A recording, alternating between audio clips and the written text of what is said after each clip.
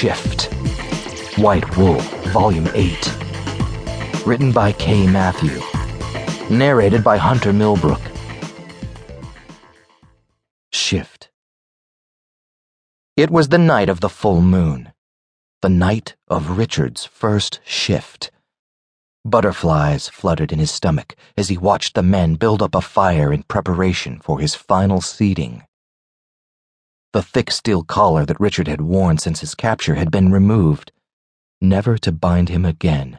It was proof that Richard was now one of them, that thoughts of escaping the pack had been completely obliterated. Richard had even been allowed to go gathering with Samuel earlier in the day, though Jackson accompanied them. It was a bit awkward. The alpha wolf was too proud to forage through the dirt, so he just stood over them, pointing out what berries and mushrooms and roots and tubers they should pick and dig up. Richard found it to be woman's work, but he was happy to be involved nonetheless. Tonight would be a mass orgy, with all the men sharing Richard equally to make sure that his infection of the wolf virus was complete. The only one that would be excluded from it was Orion, the beta of the pack.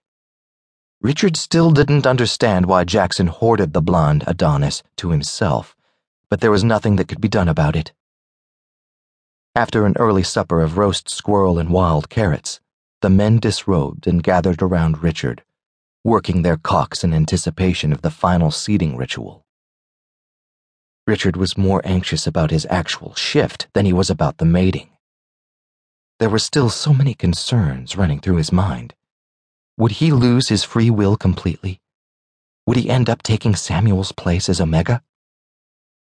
Richard wondered what color of wolf he would be. Probably brown to match his hair color. All of the other wolves seemed to have coats similar to the shade of their human hair. Samuel was russet, Jackson was silver. Rufio was black as midnight. Only Orion and Adam were variations of their hair color, with Orion being cream and Adam having a gray and white coat. It made sense that Richard would be a dark brown. "How do we do this?" Richard asked, feeling a bit nervous as he saw the rest of the pack closing in on him. "How about the warm-up?" Rufio suggested, and Richard somehow knew what he meant. While he was the star of the show, it quickly became apparent that he wasn't the only one giving the other wolves attention. Samuel hit his knees in front of Jackson, wrapping his lips around his cock to suck him off with vigor. As Rufio approached, Richard knew he was to do the same. Obediently, he knelt, grasping Rufio's shaft before hungrily lapping at his glands. Adam stepped up next to Rufio, patiently awaiting his turn. Orion, however, stayed close to Jackson, bending to lick his ass while Samuel sucked on his rod. It was a bit overwhelming to be in the presence of so many sexually demanding men. Richard did the best he could to stay focused on Rufio's manhood, pressing his lips around it as he bobbed back and forth. Even touching the man caused his cock to rise, and Richard allowed his free hand to sink below, gripping his own shaft to pleasure himself. After sucking Rufio until his pre-juices began to leak from his slit, Richard switched over to Adam, taking just his cockhead in his mouth while he worked Adam's rod with his free hand, pumping his erection while he vigorously sucked on the tip. Adam groaned in approval, but Rufio seemed less happy to have been forgotten. He urged the hand that Richard was using to pleasure himself to work his thick meat insides.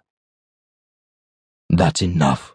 Let's get on with the fucking," Rufio growled, obviously not too impressed with Richard's clumsy left-handed masturbation techniques.